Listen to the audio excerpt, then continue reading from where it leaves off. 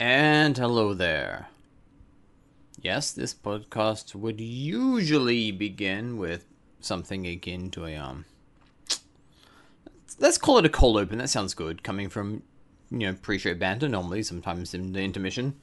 But in this particular case, Adam introduced this episode as 113, and as much as I would like to throw him under the bus for it, it is in fact actually because I, Tim, told him it was 113 as opposed to 114, which is the episode you're listening to, that he did that. So it is, entirely my fault, but with any luck, I'll be already fading out over the point where I'm admitting this, and maybe you won't notice.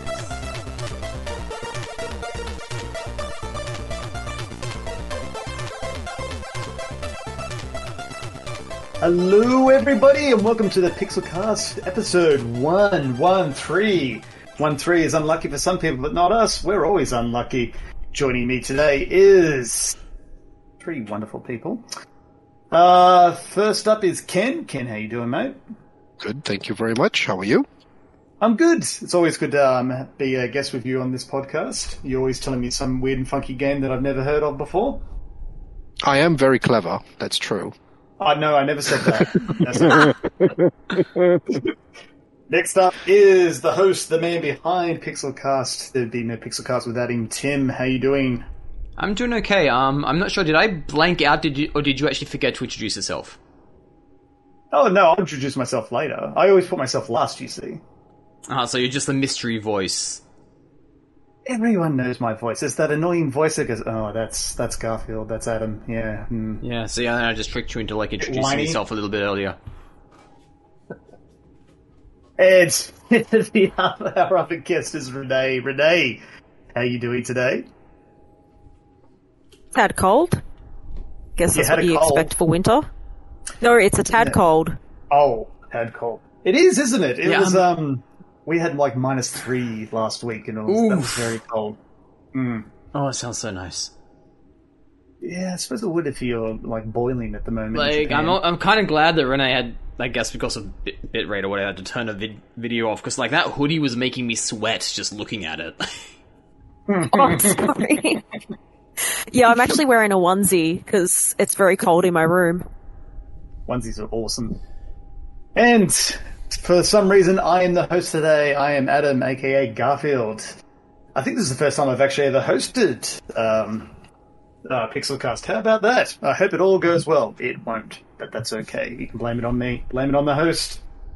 We're going to be talking about the games that we're currently playing. And Renee, you've already given me a heads up, but I want to hear all about Final Fantasy XIV. Go for it. Well, what do you want to know? There is so much happening in the world of Final Fantasy XIV. Beginning. Always. It's going to be a 25-hour episode version long. 1. There's some new updates that have been coming out, right? Yeah, that's what I'm keen to hear about, because I think we were saying just before the break, there was FanFest. Lots of the Final Fantasy 14 players are very excited about some new developments. Yeah, they've announced the next expansion already. It doesn't seem like that long ago that we were doing Endwalker, and suddenly they're here's Dawn Trail, which it looks like it's actually going to take place in the land of the Blue Mages, which is something that is kind of mostly ignored in Final Fantasy XIV. It's the joke class. You can't do any of the normal content generally as a Blue Mage because it's too overpowered. It can kill things too easily. So it's kind of interesting that the players are going to get to go there. That sounds pretty cool. Are they, has that just been an avenue of Final Fantasy XIV that they've kind of left untouched up until now? Mostly?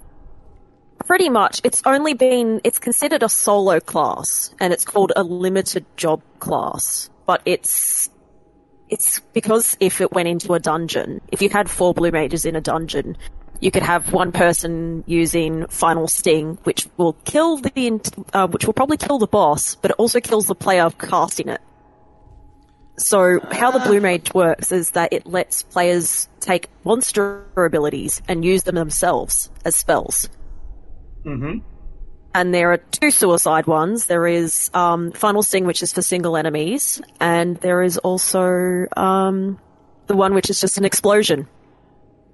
And with both of them, you keel over dead. And how annoying is this for you? Yep. Like, as the person who just had to do the suicide skill. As long as you have other blue mages that can res you, it's fine. But it generally only it has a special mode, pretty much, where it's called the Mask Carnival, where you are essentially fighting monsters and performing for a crowd. And as long as the monster dies in the end, it doesn't matter if you die as well. As long as you've defeated the monster, you still win.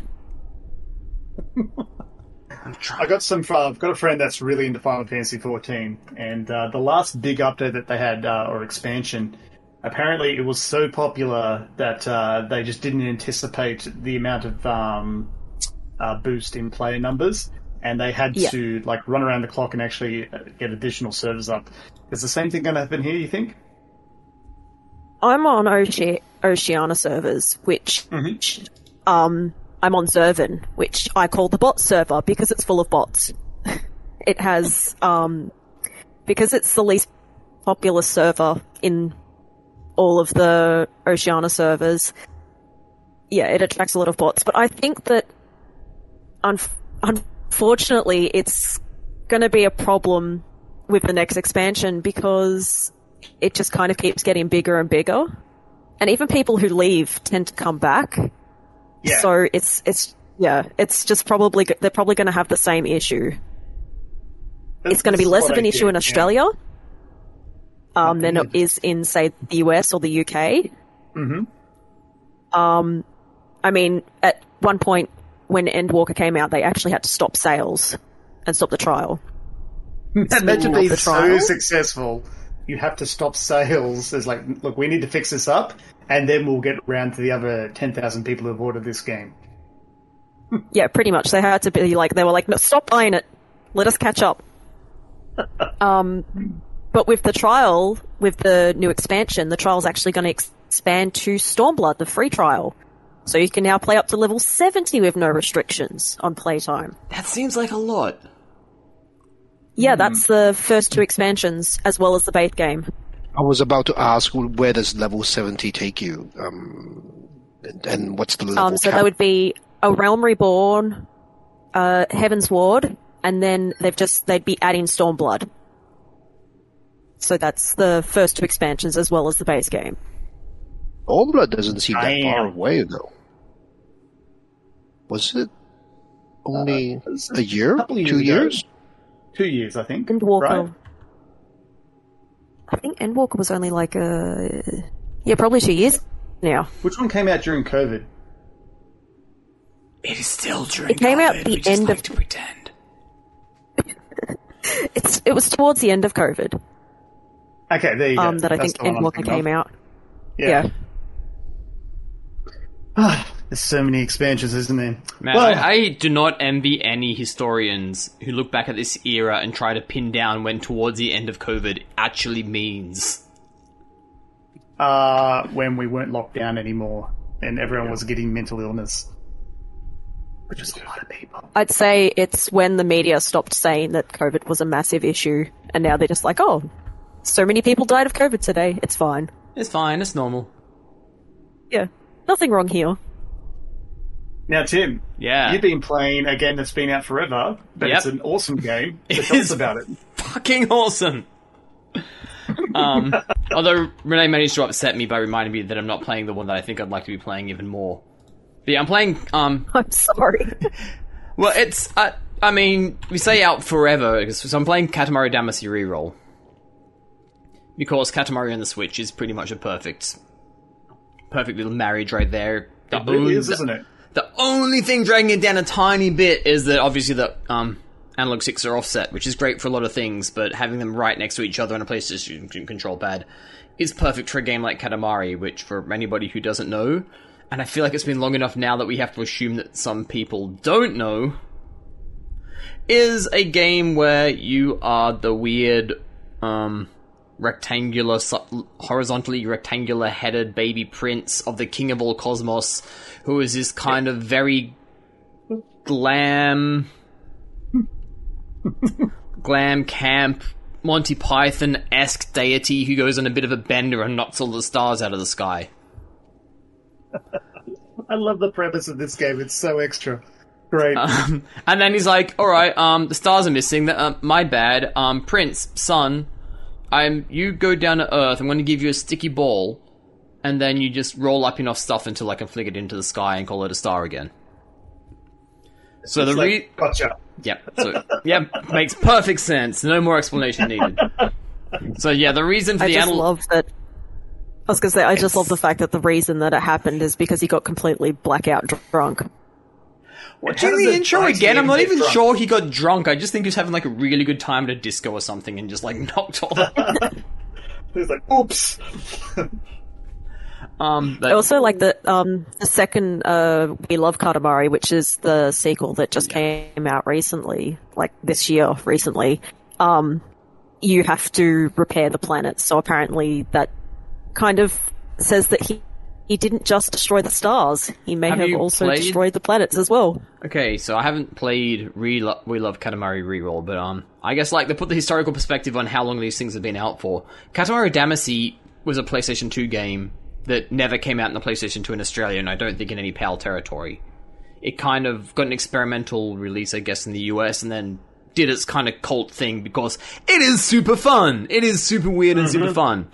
And then the sequel, We Love Katamari, did get a PAL release. Yeah. So that's the one that I have all the fond memories of. That is where my nostalgia is routed, like really kind of soiled in. Yeah. And I do think it's probably the better game, as with video games, quite often the sequel is, because they kind of like iron out the kinks and like they manage to vary up the gameplay once they've got the systems in place and whatnot. Yeah, I think that with We Love Katamari, because they experimented with it a bit, I mean, there's some that there's some levels I absolutely loathe, like the campfire level can go die anywhere. Sounds like someone who agrees. But everyone talks about that one. But it also has the sumo wrestler episode where you have to make him fat enough by rolling him over all of the food, which is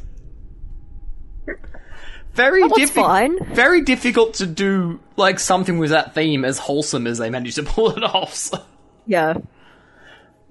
We still haven't actually explained. I mean, it's also. I was going to say, it's really weird that it is quite a wholesome game and you keep playing it despite the fact that a lot of the time the King of All Cosmos is quite demeaning to Prince. Yeah, and you can totally see his package. But yeah, you don't like... the dialogue is... No one's complaining. Is fucking great. Like, it is hilarious all the time. But yeah, to actually explain these mechanics, because I do think there are probably people who don't really know what Katamari is, as disturbing as that is for me to admit to myself. The reason I was commenting about this stick-spin offset is basically... You're rolling this thing around and it gets bigger. It's a snowball effect, basically. And the more stuff you pick up, the more stuff you can pick up until it's bigger and bigger. So basically the sticks are your hands. So you both sticks forward pushes the thing forward, and then, one stick back and one stick forward, and it's like kind of your right hand's out and your left hand's back, and you're like steering this way and that way. So having the sticks side to side is ideal. Still better than I was fearing on the Switch. Like, I don't think they're quite as offset as they are on the Xbox controller. You kind of get a feel for it. But Have they ironed out anything else in there, like in terms of improvements or anything? Or is it like no? It's one of those that's been too long. I could not tell you. I think that they did upgrade it in terms of they upgraded the textures and stuff. But other than that, they didn't really do much. But I mean, go on. You wouldn't need to do much. So it's not like there's like much texture filtering going on in there. Like, it had a very heavily stylized, it was. It's hard to say, like, you never thought of it as a tour de force for the PS2 era hardware, but there is a lot of stuff on screen. Like, it's very low poly, very simple textures, but a lot of it. Mm-hmm. And the fact that, you can collide with everything and obviously pick up almost everything once you're the right size, I have no idea, like, how much strain that would have actually put on the processing. What I do know is that there will never be a Dark Souls or whatever boss that is as satisfying to beat as it is to finally get big enough to roll up that fucking house cat that was, like, bashing you around the living room for the first 3 minutes of the stage.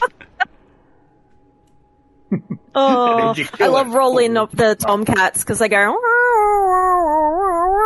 I love rolling up the random stuff I that love makes it's weird like noises. it's so like the whole game is just like so joyful. It's like just and then it's like it's occasionally annoying, which I think is just inevitable when you got this premise. Like you'd have to have the best physics engine in existence for it not to be. But it's like generally like so delightful, so joyful. But like then you start rolling over people and they're like shrieking in terror. I love when the cops try to shoot the Katamari as it comes towards them. And they don't try and run, they just try and shoot the Katamari. The sound dash and that gets very, very annoying.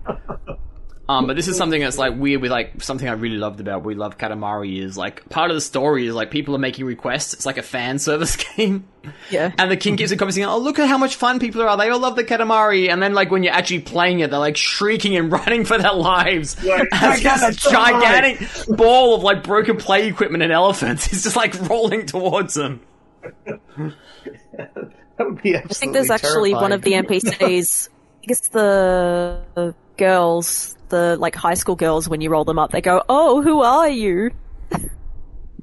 What like I don't know who. I don't. Maybe that's in We Love Katamari. I have not come across. That's in We Love Katamari. I'm pretty close, I think, at this point to completing the first one, which has a few less objectives and things. But the core stages in this, like just rolling stuff up, is fun. Trying to get that thing as big as you can is fun. Finally being able to roll up that thing that was giving you trouble by bashing you around no matter what it is fun. When it tries to run, and you're just like, no, you're not going anywhere. The game is fun. And but it's also like, watch a video. Like, it's one of those things, if you will know if this is gonna be your jam. Like, just go... Actually, I don't think there's anyone who doesn't know what these games are. Like, they've been around long enough. Though I remember they were one of the first, like, that's weird, and it's actually fun games that came out, like, many years ago now. I promise you there are people who don't know what Katamari is anymore. It's. I don't think I want to know those people. Fair enough. I think it's also like you explain to someone a lot of the time, you'd be like, okay, well, you push around a ball, and as the ball gets bigger, you can pick up bigger stuff. And people are just like, this sounds so weird, and they want to check it out because it's like it delivers on that weird. Yeah. Oh, it absolutely delivers on the weird. Soundtrack is fantastic as well, but again. Oh, yep. Occasionally, I guess you could accuse it of being annoying sometimes, but it's never not delightful. Oh, I mean, there's definitely some songs that I don't like as much as others, but speaking of weird games, yeah, here we go. Well done, Ken. I want to hear about a weird game you played. You haven't been playing anything new lately, but is there a weird game off the top of your head that you go like, I've actually been thinking about that game lately?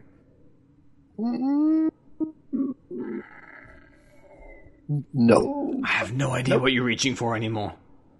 Oh boy, I was reaching, man. I was putting out that olive branch. I don't know. I've got nothing back. That's okay, because I've been playing a new game, Ken, and you might want to play this game. Sounds like your kind of game. Oh, I see. There's a mech in it. So the what? Oh yeah, there's a mech in it. Yeah, there is. So the game I've been playing is called Wall World, and I have a hard time saying that. It's like a tongue twister for my brain. No one else has a problem with it. Just me. Wall World. So makes your mouth Wall World. Weirdly full. Yeah, it's like the American word for mum, where it's mom, and every time you say it, you end up with this weird mouthful of air. Where's your mom? Oh, God, now I sound like I'm British. So, Wall World, it's essentially a mining game. So you play a guy, and you and your whole civilization are on the side of this wall. It's just a big, big wall. And you're in this mechanical spider thing. And it goes up and down the wall, and then you find various like mine entrances. You go in, you break away the blocks, you get more stuff. You take that stuff, you can upgrade things like better mining equipment or better weapons, because every minute or so you get attacked by these... I forget the actual name of the enemies, but these enemies. So they come in the form of like these things that just basically fly at you, some shoot bullets, that sort of stuff. Very atypical. So you go up and down, you mine, you get stronger, and then there's 3 waves, and every wave at the end of it, I think it's every 20 minutes, this big enemy, like the big bad, attacks you. And the first time you can kind of deal with it and you can take him out. The second time, you're going to have to upgrade like quite a bit to be able to take him out. And the third time, so after an hour, he absolutely kills you. There's no way to avoid it. So it's by design that you have to die after an hour. Correct. But every time you die, it's like you eject from this mechanical spider thing. And much like every other roguelike, you can kind of upgrade things so that when you start again, you're just that little bit more powerful, or you have better options moving forward in terms of protecting yourself. But you also get better at the game. Obviously, there's a bit of a story that you're unlocking as you're doing this, and messages that are left or people that you find in the mines, and they kind of start to refer to things as like, oh, hang on, this is actually a little bit weird. You mean there's a top to the wall or there's a bottom, and I can go to either one, and what actually is the wall and what's happening there? And the only criticism I have for this game, because I actually got quite addicted to this for quite some time until I completed it, is that in terms of its story, it feels like it's not fully there. So it ends, you basically manage to find a way to like kill this big bad at the end, right? But it doesn't end at the same time. So you kill it and you get to like, not the top, but there's like this big rift. And it's just like, oh, there you go, the end. I was like, well, no. Yeah. Like, you've been alluding to all these other things here, and I'm actually invested right now. And like, oh, no, don't worry, that's going to be DLC in a few months' time. And I'm like, oh, look, it's not an expensive game. It's $5 it's enjoyable. Yeah, it's cheap as hell. So I will gladly buy the DLC because I really am enjoying it, and I find like the value is there from it. But it does kind of make me go like, I really wish that I could like unlock more of the story and stuff now. And maybe with your further updates, with your further DLCs, it could be more feature-based. Like, oh, you can do this mode or multiplayer or whatever. And you said it was a couple months out? Because this came out in April, I believe. Yes, it came out fairly recently, and DLC's already been announced, but I don't know when the DLC is out. I think it just said maybe late 2003, like quarter 3 or quarter 4. It's weird. It's kind of a weird one, because I mean, it seems like the reviews and the reception to this is quite positive, but it's also like not such a big game that people are going to hang around forever for the DLC. That's always a big problem with these things. And if I could liken it to another game that I played way too many hours at, it was Dome Keeper. And it's very similar in many regards to Dome Keeper. Dome Keeper's you're not on a wall, you're on like a flat alien surface, but you're still mining and grinding and fighting off enemies, that sort of thing. Is it maybe going for like an... Sorry, I was going to say, is it maybe going for like an episodic type release by releasing the extra story as DLC? Well, that's where I think some of these games can like hit a bit of a struggle point. So Dome Keeper came out and it's really good, but the updates have been very slow. So as like Tim was saying, like, well, how long are people going to hang around for in terms of like updates? Because most indie developers aren't swimming in cash or everything. So sometimes they have to release what they have, and then, as you maybe suggested, it's like going to be episodic, and that way they'll have this semi-constant revenue stream going forward. And maybe this is the better way to do it. If they're quick enough with their DLCs or updates, then it's not a problem. But it's not always going to be the case. I can think of numerous amazing indie games, and they don't have the staff or the resources to be able to just pump out updates like it's Fortnite or something, unfortunately. Oh, yeah, no, that's that requires like an entire team. Exactly. Exactly. I don't know if any of you have played Core Keeper, very similar thing, where they had 3 main areas, which the story was every time you defeat a boss in one of these areas, it would give you a bit more of a story. But then there's actually supposed to be 6. And they haven't released the 6th one yet. So it's similar thing. You got to wait for it. Oh wow, this one came out over a year ago. Yeah, it's in early access though. So wish list. Yeah, I did. I put that on my wish list because it looked alright. Damn, it's fun. So, I enjoyed the multiplayer with my friends. Although because we got it pretty much not long after it came out, I put put too many plants in and completely tanked my frame rate when they were growing. Wait, what are the requirements? Because, I mean, this is a pixel arty thing. I wouldn't expect it to be... It's probably fixed by now, but it was just it was something funny that had happened at the time, because it wasn't just me. When my friends entered my game, their frame rates also tanked. And it was only when the plants were growing. Only when they were growing. When they were fully grown, it's perfectly fine. You know, if you're looking for like mining type games that are really fun with co-op and stuff, I think one of the best examples of an indie game out there that just continuously seems to just get better the more I play it, and that's Deep Rock Galactic. That game is phenomenal. Everyone should be playing that game. And they've been so successful that they've managed to turn themselves into publishers. So they've got 3 new games coming out by other developers, some of which is based off the Deep Rock IP, and they're publishing. And I'm like, this is excellent. Like, I love everything that they've done. Adam, you've amazing. Tricked this show into covering way more games than I was expecting during the first half. Oh, dude, I should probably stop talking, but because I could just go into it. But I think one of the things that I've noticed lately about myself is that I've been playing lots and lots and lots of indie games, just because I find that, generally speaking, they're pretty cheap. So you can pick up like any of them for like maybe $12 or something. And with some of them, you get so many hours out of them. They're just so fun to play. And some of it's a real basic concept. Yeah, and I think the thing with indie games is that a lot of the time is that it is a labour of love for a lot of people. And then you get, like, to use an example, I was very excited about Fae Farm, which is coming out, thinking it's going to be about $30, because that's what most of the farming simulator games tend to be. $80. Oof. And I was like, yeah, no, I'll go play something else, thank you.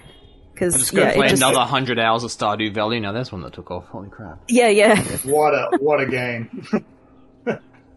Well, I think that does it for everyone to talk about the games that we're playing. We're going to have a quick break. And when we come back, we're going to be talking about my favourite topic, fighting games.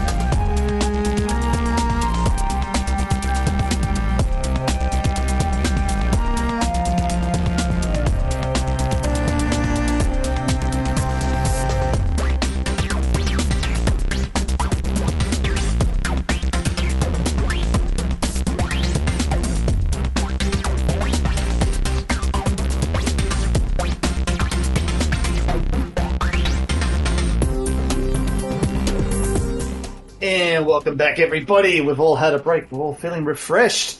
And we're on to the topic at hand. My favourite topic, fighting games. Specifically, though, what does and doesn't click in fighting game systems?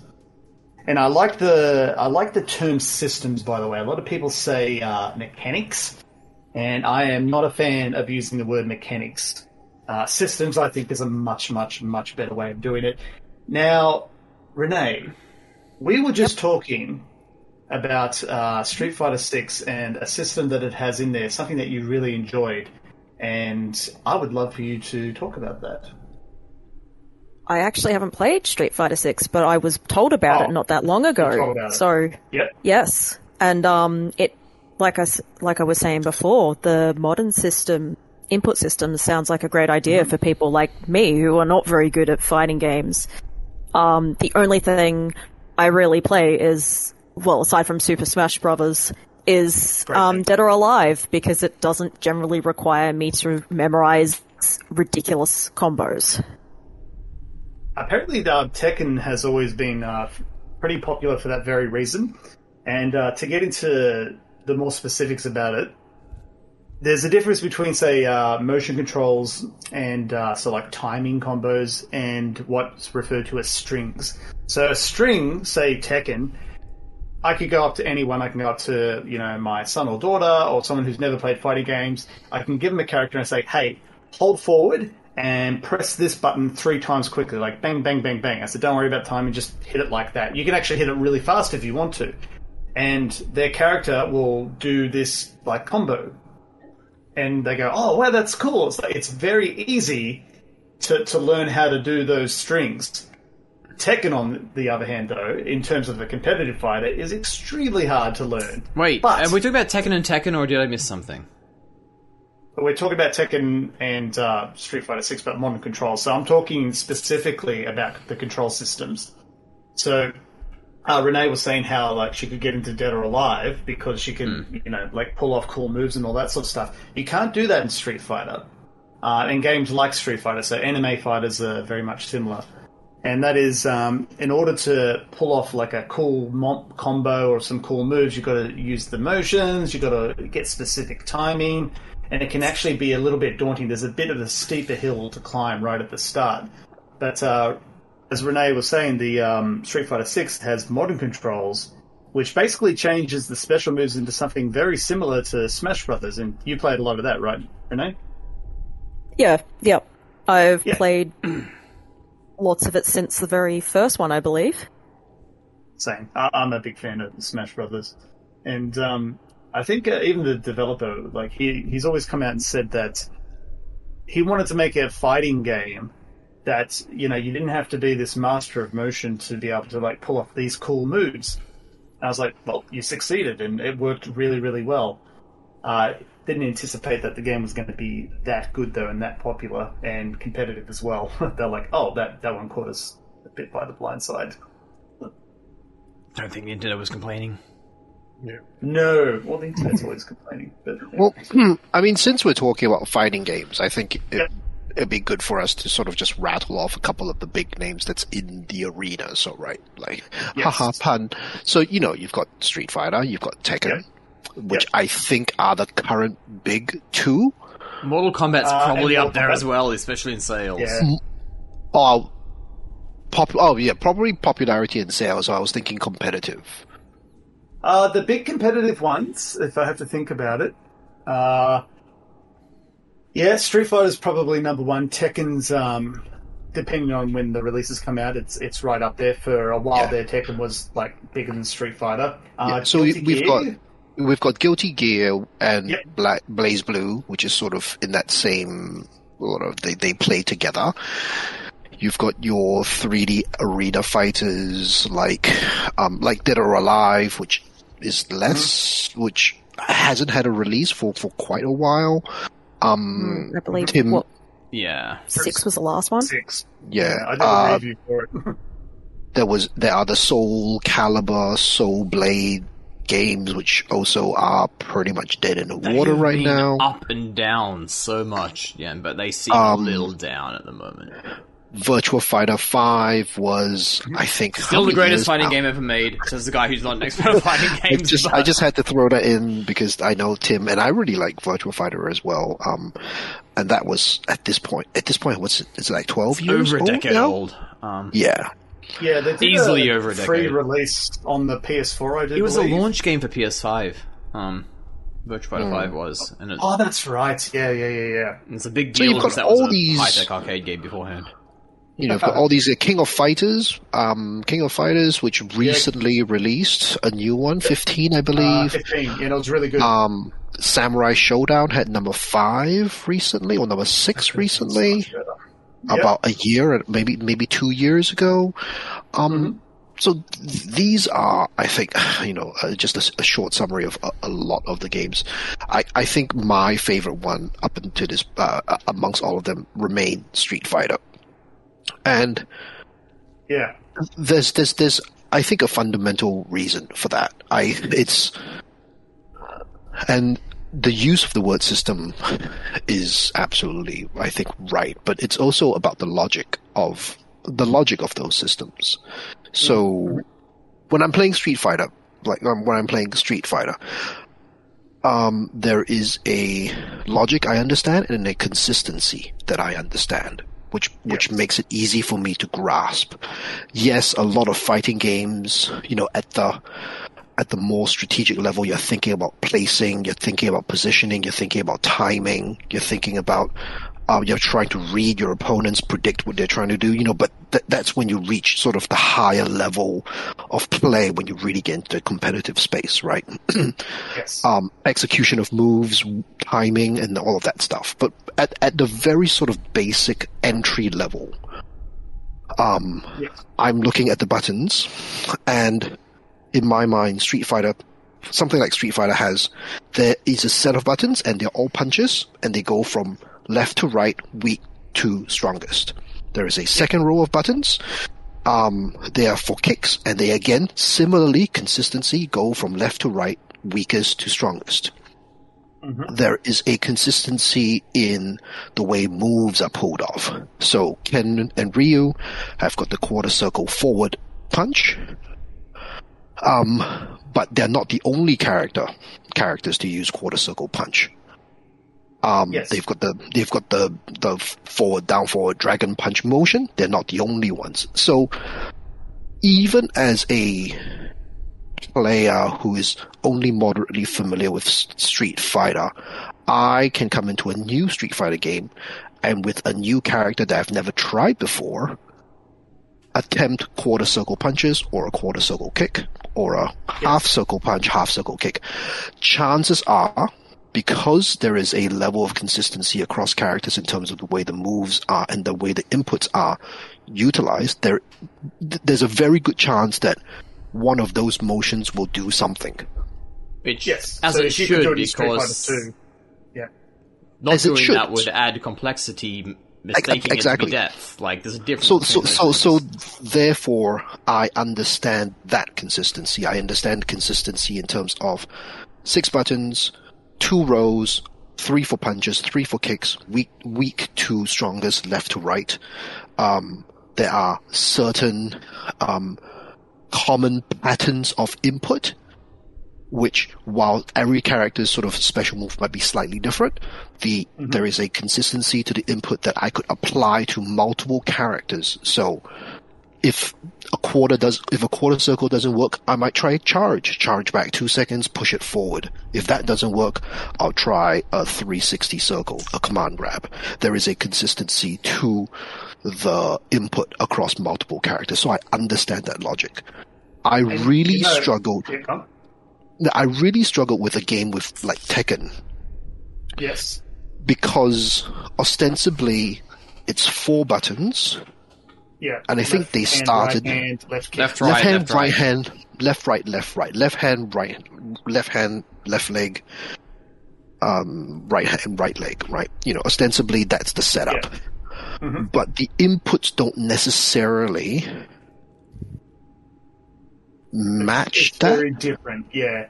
It's very different. You're absolutely right. It's what you're explaining is essentially when people talk about legacy fighters. A lot of people they're a bit iffy as Street Fighter's legacy fighter. I'm like, I think it is for all the reasons that you're kind of pointing out there. Like, there's this consistency across every single version that carries over into the next game. And generally speaking, what they end up doing with new games is that they just build upon it. Like, they add new systems on top of it, or they add inputs that complement what's already there. And they tend to not remove most things. You might be surprised to hear that the very first Street Fighter game was a hot mess. And the input controls were, I think you had to press, if you wanted to do a fireball, you had to press the punch button, do the motion, and then release the punch button at the end of that motion. And that's how you did it. And you give that game to any Street Fighter Pro, and they're not going to know what the hell's going on. They're not going to know how to control it or anything like that. But when Street Fighter 2 came out, they went, this is how we're doing things. And also didn't they accidentally invent combos as well? Yes. They did. So there was a glitch when they were making the game, Street Fighter 2 that is, where let's just say you do a crouching medium kick with like Ken or Ryu. We'll say Ryu. And then you could do a fireball. They found that what was happening is that, like, if you did it quick enough, the medium kick would kind of cancel into the fireball, so you can kind of like do 2 hits instead of doing 1 hit, wait, then do another. And then they said, actually, this is really fun. Like, we could do, like, combos here, And then they went, okay, well, let's keep it in, like, do this with the other characters. But initially, it was a glitch. And I think that cancelling system, I mean, let's be honest, like, fighting games, it started with Street Fighter 2. Yep. Like, yeah, you could find other games out there, including the original Street Fighter, but Street Fighter 2 was the blueprint for what fighting games were, at least for 2D fighters. Yeah. Yeah. Yeah. Because So I think 3D fighters like Tekken and all that, they're like vastly different in terms of like how they operate. Still like, owe their Virtua existence to Fighter. Street Fighter 2, though. Yeah, but I think one of my struggles, like when we're talking about fighting systems that don't click, like there are a lot of fighters that don't click with me, and I think I tried I really gave Grand Blue versus a red hot try, and I just did not click. I just couldn't understand the logic of the inputs. Because ostensibly there is a weak attack, strong attack, and then I think it was a cancel and a block. Yep. But certain special attacks are mapped to certain inputs. Yes. So I think it was if you wanted a specific type of attack, it can only be one button and not the other. Yep. And I just couldn't get that logic. And I think that was really why I struggled with Tekken as well, because you would think, okay, left hand, left leg, right. So if I press the right leg 3 times, I should be kicking 3 times with the right leg. And if I press the button for the right leg 3 times and the left leg 1 time, I should go Do a weird bunny hop. right leg, less, and then swap legs to a left leg. But that's not often what happens. Yeah, with the special command moves, obviously that can change things up with any fighting game, I guess. Absolutely. I think it's more about predictability. I mean, like I said, consistency and as a result of that, predictability. Like, get into predictability a little bit more, because I think my issue with a lot of this stuff is similar to what Renee was saying at the beginning, which is I just can't remember long strings of commands. And honestly, I still think like Tekken is kind of really Tekken is fun to watch. I don't enjoy playing it all that much. Yep. The whole idea that in a Tekken game, if the other person gets you in the air and they know what you're doing, it's basically game over. Just seems broken to me on like kind of like a basic level. Yes. Whereas, I mean, this is looking into why this is, and it probably comes down to different personality types and what you enjoy in different things is perhaps beyond the scope of, some random evening podcast discussion that we didn't really research. This isn't an essay. Why Virtua Fighter, of all things, is the one that kind of clicked with me. And my main reason there is, like, Virtua Fighter, more than any other fighting game, in fact, exclusively, has this sense of, and I wonder if it's due to a lack of, like, flashy special moves, has this sense of a flow. Like, I don't feel like I need to remember a bunch of set commands. Like, I kind of know what a few different combos do, and they all will just move into each other naturally for me. Without me really stopping to need to think about what do I do next. On basically every other fighting game, I feel like at some point you attack and then like you hit a wall and you reset and you do a different attack and then like there's kind of like a freeze and then you like... Whereas Virtua Fighter is almost like a dance. Tekken has definitely moved into that realm. There was at one point where Virtua Fighter was, for the longest time, considered to be one of the best technical fighters out there, and that's against everything else. And not just most technical 3D fighter, best technical fighter.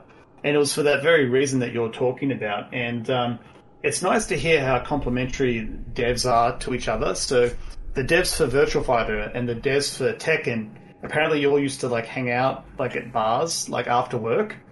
And they always felt like they were playing catch-up to Virtua Fighter.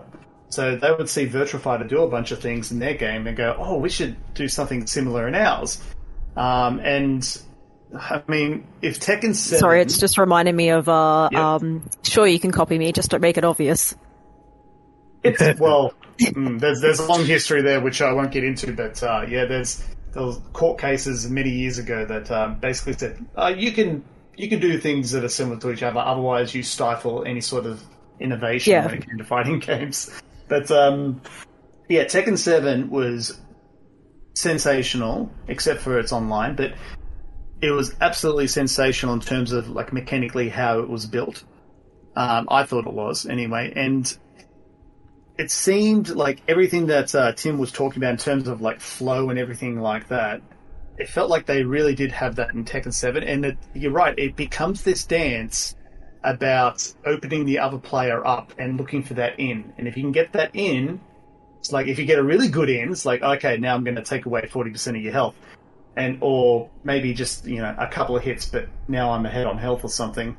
And I know that throughout the versions and whatnot, Tekken has always consistently gotten better, but in terms of consistency, it's always been very similar, but they always get better. And I got lucky enough to play the beta for Tekken 8, which I'll be writing a quick piece about, by the way. And it looks, first of all, it looks amazing, but it feels like, in terms of how it felt like I was playing Tekken 7 in terms of like its pacing, its flow, its how to control the character and that sort of stuff. And all they've really done is just added a few couple of systems on top of that, the heat system. And we don't know how deep or how good or how bad maybe that's going to be. I think it's going to be pretty good. But it's essentially the same game with this new system on top, which does change how you play the game, really. And it does make me wish that there was going to be a new Virtual Fighter. Like, I think people have been wanting a new Virtual Fighter for a while, but a long while, you could argue. But who's going to make it? Well, that's the problem. And you could say that about a lot of games. I still want another Killer Instinct, but who's going to make it? Like, who's going to do that? Well, the Funnily people who made the recent Killer Instinct, I guess. I was actually going to say, speaking of games that don't click, Killer Instinct was really popular in arcades and on the SNES, but it didn't translate into 3D. Essentially, it actually did pretty well. Did it? But it did, yeah. But what kind of sealed its fate? I don't know if you want to say sealed its fate, but they essentially came out, and I think it was Iron Galaxy that did it initially, or Double Helix. I think it was Double Helix. And it wasn't so much the company, it was the people who worked for the company were all these old FGC veterans. So they made it exclusive for the Xbox One. And the Xbox One, thanks to their horrible marketing team right before it came out, was really tanking behind PlayStation 4. So for every one Xbox One sold, they sold 2.2 PS4s. Like, it was not even close. So you had this PS3? game that was locked to a console. No, this was PS4 and Xbox One. Oh, no, right. Yeah. Xbox One. Sorry. I heard Xbox One, and for some reason I thought original Xbox. Wow. There's the marketing team's first blunder again right there. Yeah. And so they brought out this game, and it was locked to this console exclusively. You couldn't get it anywhere else. And on top of that, they were confusing people. It was the first game that actually had, like, seasons. It was the first fighting game to say, we have seasons. So buy this season for $30, you'll get all the characters, all the whatevers, go for it. And that's kind of what killed in terms of sales. But in terms of how it was received by the FGC, by communities and all that, it actually was received quite well. And eventually, it was no longer an exclusive. You could get it on Steam. Dirt cheap, I might add, and but by that point, people had kind of moved on. But that fighting game, I actually had forgotten that one existed. Oh, okay. Because that fighting game for me was of that generation. That was my number one. It was so fun. Like, how they built it was excellent. They're talking about systems that I love. How they built this combo system and how it's almost a mind game. It's like anyone can learn how to do combos in Killer Instinct. It's usually like press this button, mash this button. Oh, look, it just came out and you did another 5 hits. But yeah, I used to play as Orchid a lot. Yeah. But I couldn't get her. I couldn't do her most basic combos. I couldn't get any of them to work for me on the Super Nintendo. It did happen to be, I think, under 10 at the time, so... Oh, that's fine. Decent defense. Right? Yeah, unfortunately, my brother happened to be 12 and would absolutely wipe the floor with me, thus killing any interest I had in...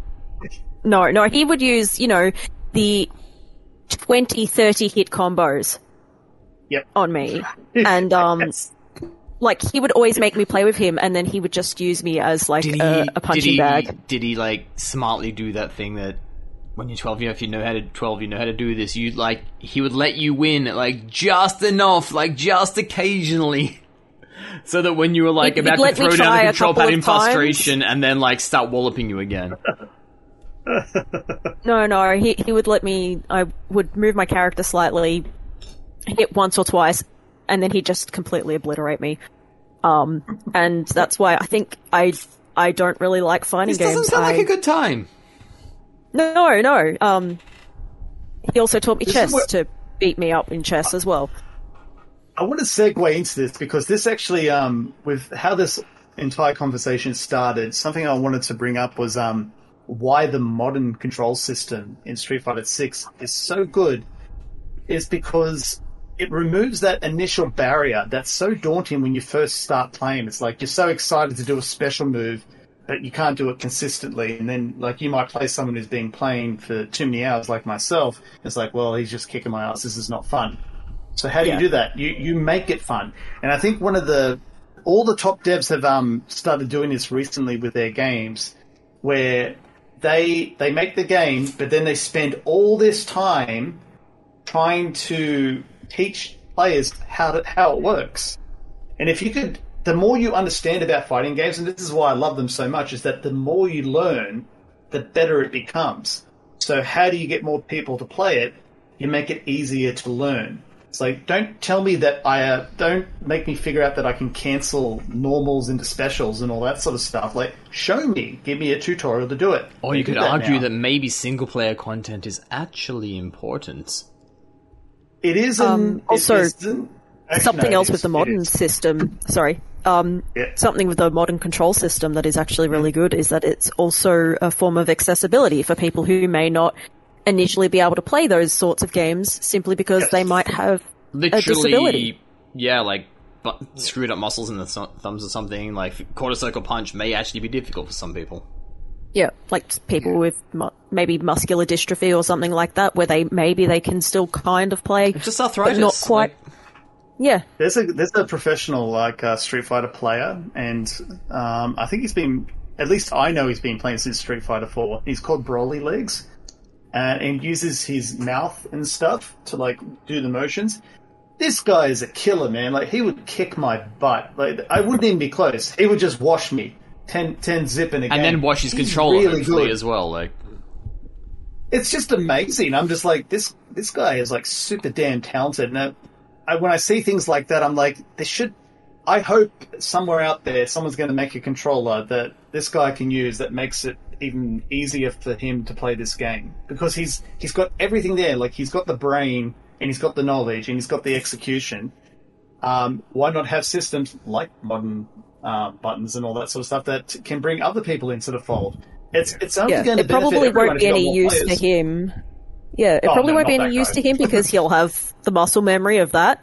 Yeah, and it'll probably mess him up if you tried to do it a different way. But yeah, for people who may not have, who may have gone, fighting games look interesting, but I'll never be able to put in all those combos. My hands don't work like I would like them to. That's one reason why I am, in terms of games which are upcoming, I'm very keen to see what Project L would be looking like. And Project L is the fighting game that's based on Riot Games' League of Legends. It's their fighting game sort of offshoot. But why I'm interested is because the developers behind it was Radiant Entertainment, who made Rising Thunder. That's exactly it. You're spot on. I am very, very, very, which I really, really liked when it came out, about a decade or so, about 8 or 9 years ago. That's a while ago, yeah. Yeah, and this was their attempt. It was a free-to-play fighting game. Basic moves are very similar to any fighting game. You've got your buttons for basic attacks and directional, but it's got its special move system was very interesting, where it's a single button press. Right? It's a single button press cooldown system. So you've got every character has got 3 special attacks, and each special attack you just need to press a single button to activate. And once you activate it, each special attack then has a cooldown timer on when it will refresh for you to use it again. Yeah. And so a quick fire, low damage, special move will probably have a countdown timer of 1 second or 2 seconds, real quick to refresh. But a powerful, like really requires a lot of commitment type of special move. Requires maybe 8 seconds, 10 seconds, 12 seconds to refresh, which in a fighting game that lasts 60 seconds, most of them do, is a long time. And one of the reasons why I loved that particular game is that the very, very basic input system, which is basic buttons and special action buttons, ties very neatly into what one of the things I said earlier on, which is it ties into that higher level thinking around timing and reading your enemy and strategy and positioning. So you're not concerned. You don't have to concern yourself with execution because you may not be able to do the charge back 2 seconds, push forward, or quarter circle, or dragon punch motions, and specific button combos. What you're concerned about then is, when am I going to hit this special move? Yeah, when's my window? When's my window to hit it? Where's my positioning to hit it? And do I go with the big one? Which, if I land, it's high risk, high reward. But if I don't land, that move is out of the game for the next one. Yeah, it's high. If you whiff it, you're going to be without a tool for a chunk of the game. And so you have to think about, okay, am I going to go for the low risk, low reward special move or the high one? Or do I play in a way where I can trick my opponent into thinking, oh, he's going to go for one, but I'm actually going for another. So all of those mind games, all of that thinking around positioning and timing and window and observation ties directly into your input. So you don't have to worry about, or not that you don't have to worry about, but the inputs are much more simplified. So the main concern is when you unleash that particular move. Yes, your timing. And Project L2 has got a feature coming out that I don't know if any other fighting game's done this, but if you could imagine 2v2, but with a tag system. So, like, you and I could team up, Ken, and play, Tim and Renee. And every time I tag you in, it's like, okay, this now does you're not controlling seem that like character. a fair pairing.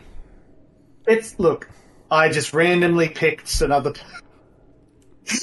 I love the idea of co-op fighting games because I always felt like with games that had multiple characters, that was something that was missing. Is like there's no reason what was you couldn't great? put that in the game. Do you know what? I mean, we do need to wrap up soon. Probably like the best night of playing fighting, and there haven't been many nights of playing fighting games, to be fair, but easily the best was like 50 rounds of Marvel vs. Capcom on Dreamcast. The first one. Oh, the first one? Where it was actually 2 people per side. That's a great game. Jeez. And then that launched into a franchise of its own. Well, gee, I think we've been rambling long enough. I definitely have been. It's about time to wrap up, but before we go, Tim, where can everyone find you? I don't even know anymore. Like, every episode we make the Twitter joke, and now we don't even know what it's called. Sky, blue, and it's got this one logo that absolutely looks like a porn streaming service when you look at it as an app thing on my phone. Yeah, it looks like. It just looks like. So you have so many people. So no, I wasn't looking at you porn or whatever. I was like, it's Twitter now. No, it's Twitter, everyone. And It's for so some silly reason, because but when its you load it URL up, still all the Twitter. interface is still the same. Oh, it's so Yes. dumb. Yeah. But yeah, I'm still at Pretend Beard. They're very possibly going to be trying to stake that that little flag in the ground in some other places very soon, I think, because it's so depressing. And Ken, where can people find you, mate? You can find me at Pixel Hunt on the Twitters. I did sign up for Blue Sky, but I'm not using it just yet. It looks exactly the same as Twitter. Which honestly I think is refreshing. Weirdly, Yeah, but it's like it just feels like bizarre. What's new? It's Bizarro World. It's just they like are not doing a bunch of really universe. dumb. It's like a shit. mirror universe. It's like Twitter if they'd taken away all the advertising and all the excess stuff that you don't need, and that's Blue Sky. Yeah. So it's in a 20 couple of years, it's $20. going to be like this super cool, fun place to hang out, and then it's going to gradually deteriorate, but still be like decent enough that we're going to hang there, and then some other neo-Nazi, borderline billionaire dickhead's going to buy it, completely destroy the whole thing again, and so begins the cycle of life. Crumple by it. There you go. The You cycle of predicted it social now. media. Renee, where can people find you?